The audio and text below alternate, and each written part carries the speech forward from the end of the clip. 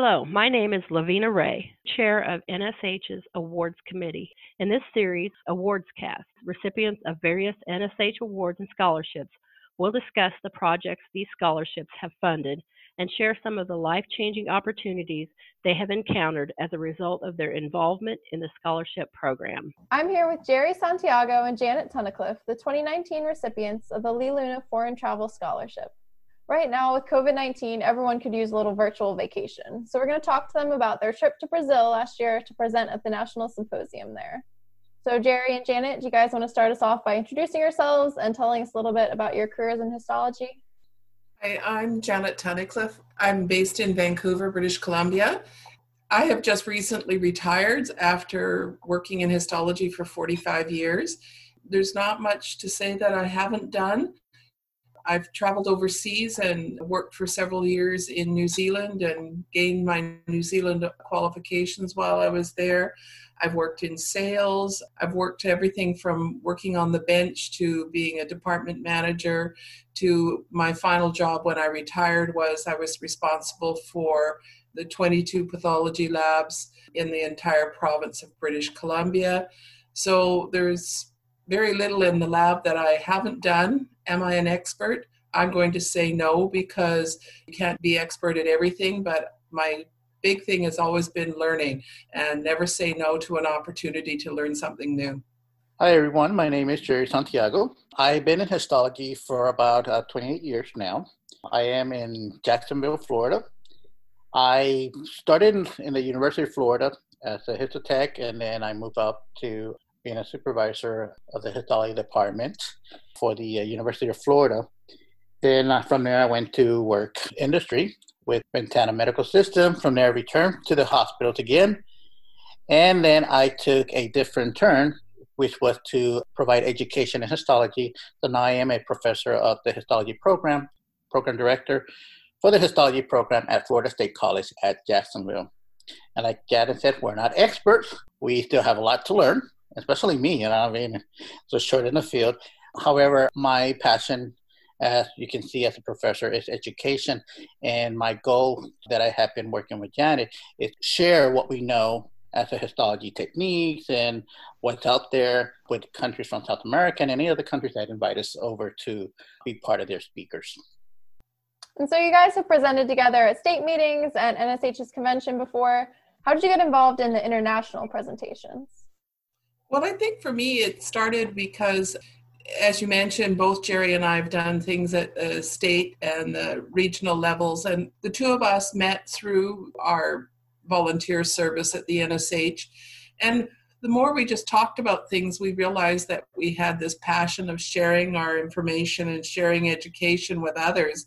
And Jerry had some contacts in Latin American community because, he's bilingual, speaks Spanish, and can teach things. And we started talking about the lack of training for people in other languages. And through that, I'm going to let Jerry take over and he'll tell you about his contacts. And I just want to say that, I was lucky enough with this part of it to be able to tag along and support Jerry, but also be able to, through Jerry, make these contacts with these people in other countries and provide a service. All right. Well, with Janet, we have been into Brazil twice. However, I started a little back. My first Latin America conference was in Costa Rica, where I was able to go there twice. I also have presented in Peru, Venezuela, and my last one, which was right before we got COVID-19, was in Mexico. And basically, like Janet said, as being volunteer for NSH, that's where we did our networking. That's where we meet a lot of people. I met people from South America that actually were asking questions and when can we get you to come over and when to do a presentation for us and stuff like that. So we maintain a lot of communication through social networking. As a lot of these societies have their own websites, stuff like that, they invited me to be part of their groups within a social network like Facebook, something like that. So when their meeting starts coming abroad, they started inviting me to come over. And I was invited to go to Brazil. I asked Janet that I needed somebody that had more experience on a different atmosphere because a lot of countries in Latin America, the majority of the histotechs are like in Canada. They are specialized in all categories as a med tech. So she had the med tech background that in case questions came up about how we intermingle both of them, histology with the medical technology side, she was able to help me with that. So that's how we ended up going to Brazil. Our first presentation with Brazil, it was more to the society itself. And 6 months later, they invited us to come to the pathologist meeting, which was very, very challenging to speak to such a great group like that.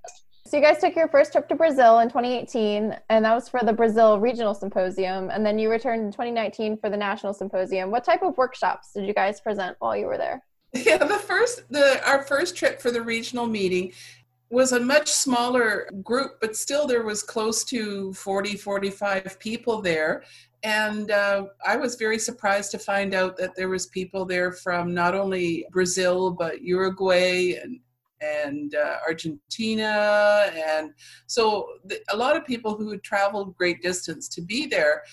We presented sort of two separate groups of things. One, we spoke about becoming an NSH member and what the NSH can provide to you in terms of online education and that social networking, sort of like going onto the block and being able to pose a question and getting answers from all over the world. And then Jerry also presented about the ASCP exams and certification, because in Brazil, training there is very much on the job. And so there is no national exam or anything like that. So it's really on the job training. And we discovered very quickly that there's also a lack of written textbooks, and certainly written textbooks for Brazil Portuguese or even Spanish, because Brazil is surrounded by Spanish-speaking countries. A lot of the texts are bilingual. And so we spoke about that.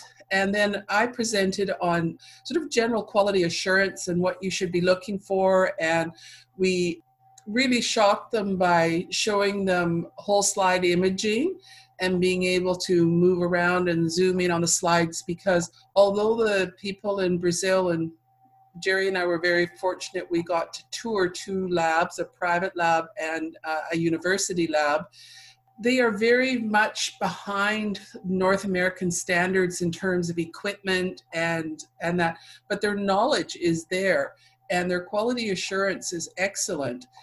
But they're using equipment that I used 45 years ago to train, and they're using it as an everyday practice still. So to be able to actually see digital imaging, I think we kind of blew them out of the water. So it was amazing for them to see the slides, for us to be able to discuss the technical problems with these images. And then my key part, which I think is the most important, is the two of us also presented solutions to those problems.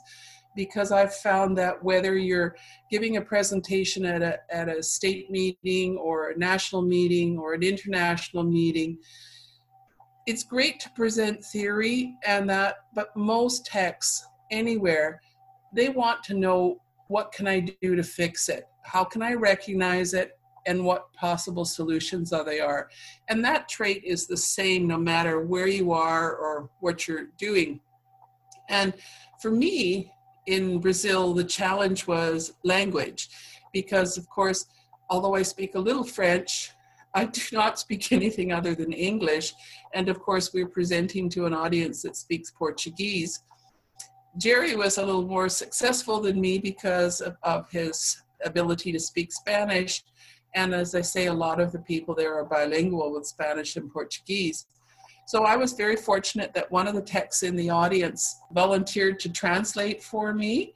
And his English was excellent. And of course, he could speak Portuguese. So it really made for a much more involved audience, asking questions, our ability to provide answers. So it's really just that, getting down to it and talking at a tech level, tech person, tech to tech. And, they pose questions that we really had to think about. So it's a great opportunity. And I was going to say, even though, probably would think that language would be a barrier in there, but actually it's not. I mean, we get so much support from these societies itself to help us with what we need. And like Janet said, I mean, we're lucky that was somebody in the audience that knew English. However, they already had set up somebody from the university that was going to come in and charge them to be her interpreter. And this way we didn't need one, because he was there, he did it for free, so that was good. Yeah. And there was one of the presentations was very interesting because it was from a girl who worked in Rio who started a training school for her staff, and she had a staff member who was deaf. So she now has a full program for people who want to train who are deaf, and they have worked out an entire sign language for words that, unless you want to spell out the word formalin or dehydrate and stuff. So they've developed a whole sign language for things. And it's amazing how just watching her give a presentation and using her sign language with it, how much it made sense. And you could even follow along in, as I say, the international language of charades. And to add to that, I mean, that also added to the networking that we kept, because even though after we left Brazil, we still had a lot of them that continue emailing us and texting us and asking questions. So we kept that network going on. As far as my side, I present a lot of special stains and some of the IC. And like Janet said, we incorporated our digital imaging with these stains. And it was like, wow, I think it was too much too advanced for that presentation. Like as Janet mentioned, they're using equipment that, for us is antique, but for many of them is brand new. I mean, it's a new thing out there for them. Yeah. Did you find that they had a lot of different ways of doing things, different techniques than we have here? I think the techniques, not as much. They understand the concept. They know how to do things. Within their limitations, they were able to do a lot of things. However, I do notice that they do things that we're not doing them anymore in the United States. However, they still, use that as primary things within their facilities. I noticed certainly the things that they were using or doing in North America, we've outgrown because we have access to technology. In one particular lab that we visited, they were doing all their immuno by hand. And yet, sitting off to the side in their immuno lab, they did have an automated instrument, an older one, granted, but one that was still functional. And when we inquired about did they use it or why didn't they use it, they shook their head because they said somebody had given them money and donated this piece of equipment. But most of the equipment in Brazil has to be imported. And so if you think about importing equipment from the United States or Japan or Europe, when something goes wrong, they can't just pick up the phone and have a serviceman there within the next hour. They can't get parts for this equipment.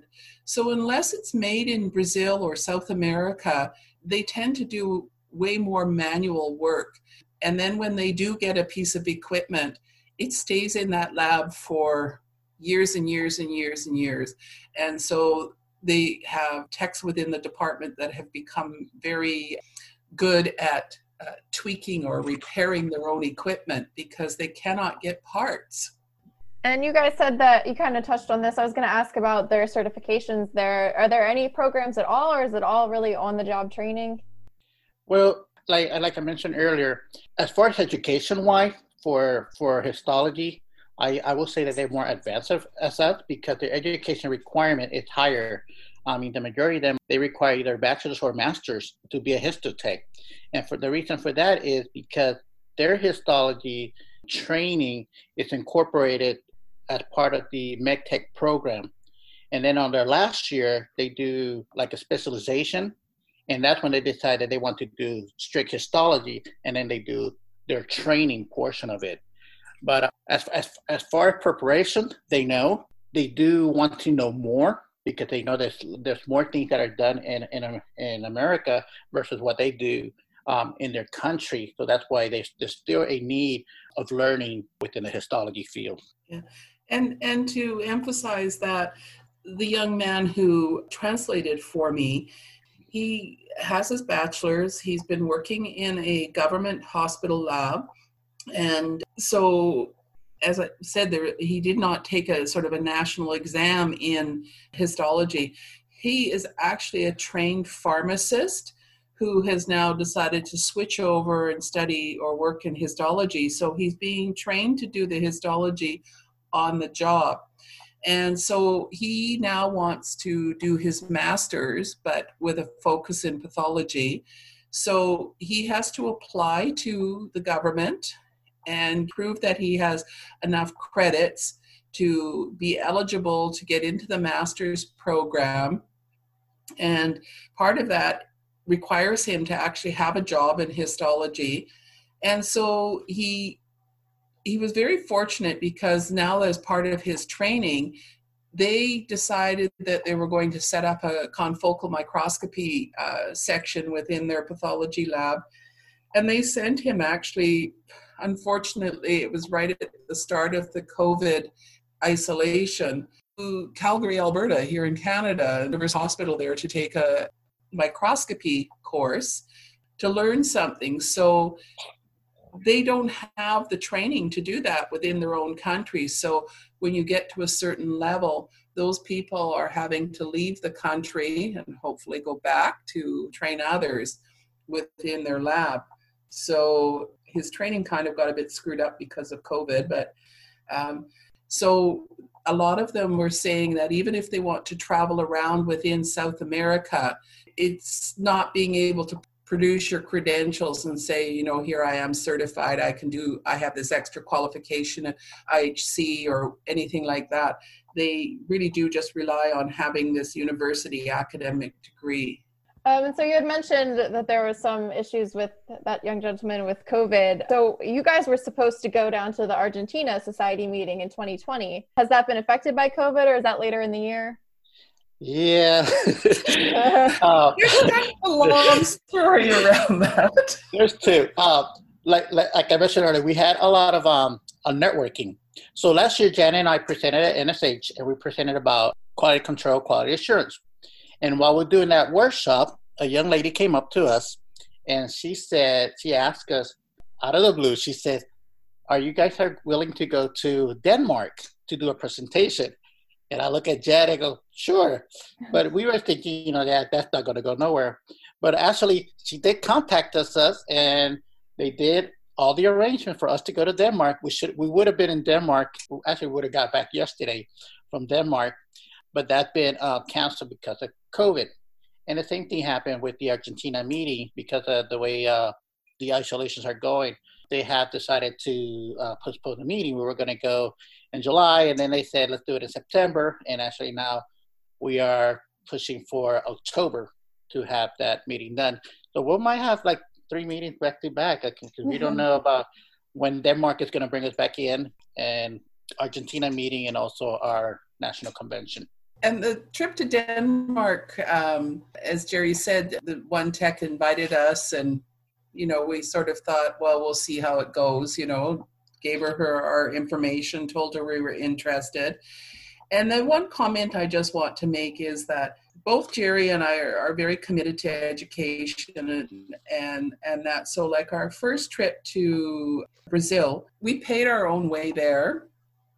The society paid our hotel and treated us like royalty while we were there in terms of dining experiences and taking us around to sightsee. And our second trip also, Jerry and I sponsored most of it ourselves. And so our trip to Denmark was actually quite exciting for us because our expenses were going to be paid for. And so I thought I would take the opportunity to tack on some extra time to go on a trip. So technically right now I should be on a cruise ship going around the Nordic Sea. So that canceled. So for both of us, applying for the Lee Luna Travel Scholarship, was a way for us to sort of offset some of our expenses and then really apply, provide this education and that we were trying to give to techs in Argentina. But to sort of flash back a little bit, I was fortunate enough to also receive this award in 2006. At that time, I went to the Netherlands because I was very much interested in formalin-free processing, and it was just sort of the beginning of the age of the introduction of microwave processing. And so I had met a pathologist at the NSH convention and started chatting with her, and she invited me to her lab. And so I applied for the award, was fortunate enough to receive it. But it really shows me how there is a difference in the change, and the fact that in 2006 when I went to this other international lab in the Netherlands to learn myself and bring that information back and share it with my lab staff and the other labs in my province. And now with Jerry and I receiving this award, Travel Award now, we're reversing that in the fact that we're going out and we're trying to train other people. So the information that we've learned, we're now trying to share. So when people are thinking about applying for this kind of award, it can go both ways. So you want to learn something from the international lab, or you're trying to teach the people at the international level and share your information. So our trip to Denmark was that opportunity to try and share this, and to harp back to something I did say. The tech who invited us originally actually said to both of us, the stuff that you're presenting is what we need to know. We don't need to know the theory, but we need to know how to make that decision of what's wrong and the thought process of how to solve the problem. And so I think that's often what Jerry and I focus on, whether we're presenting at the international level or at the NSH meetings, is to try and present the down and dirty version of how techs can work in a lab on a day-to-day basis. Right. That exchange of knowledge is so important both ways. Everyone has something to learn from someone else. Just to conclude, do you guys have any advice for people who are interested in international outreach but might not know how to get started making those connections? I would say right now there's a lot of opportunity to the social media with the NSH and being part of the different groups that NSH have. And like I mentioned earlier, that's how I've been getting a lot of the contact, people that they see our exposure, people that go to NSH. I think NSH has been important in our success in traveling this way. Recently, just last month, I came back from Mexico, where they had the first international meeting for Latin America. And it was awesome. That meeting had probably about 13 or 14 different Latin American countries that participated in that event. And that was more networking from that.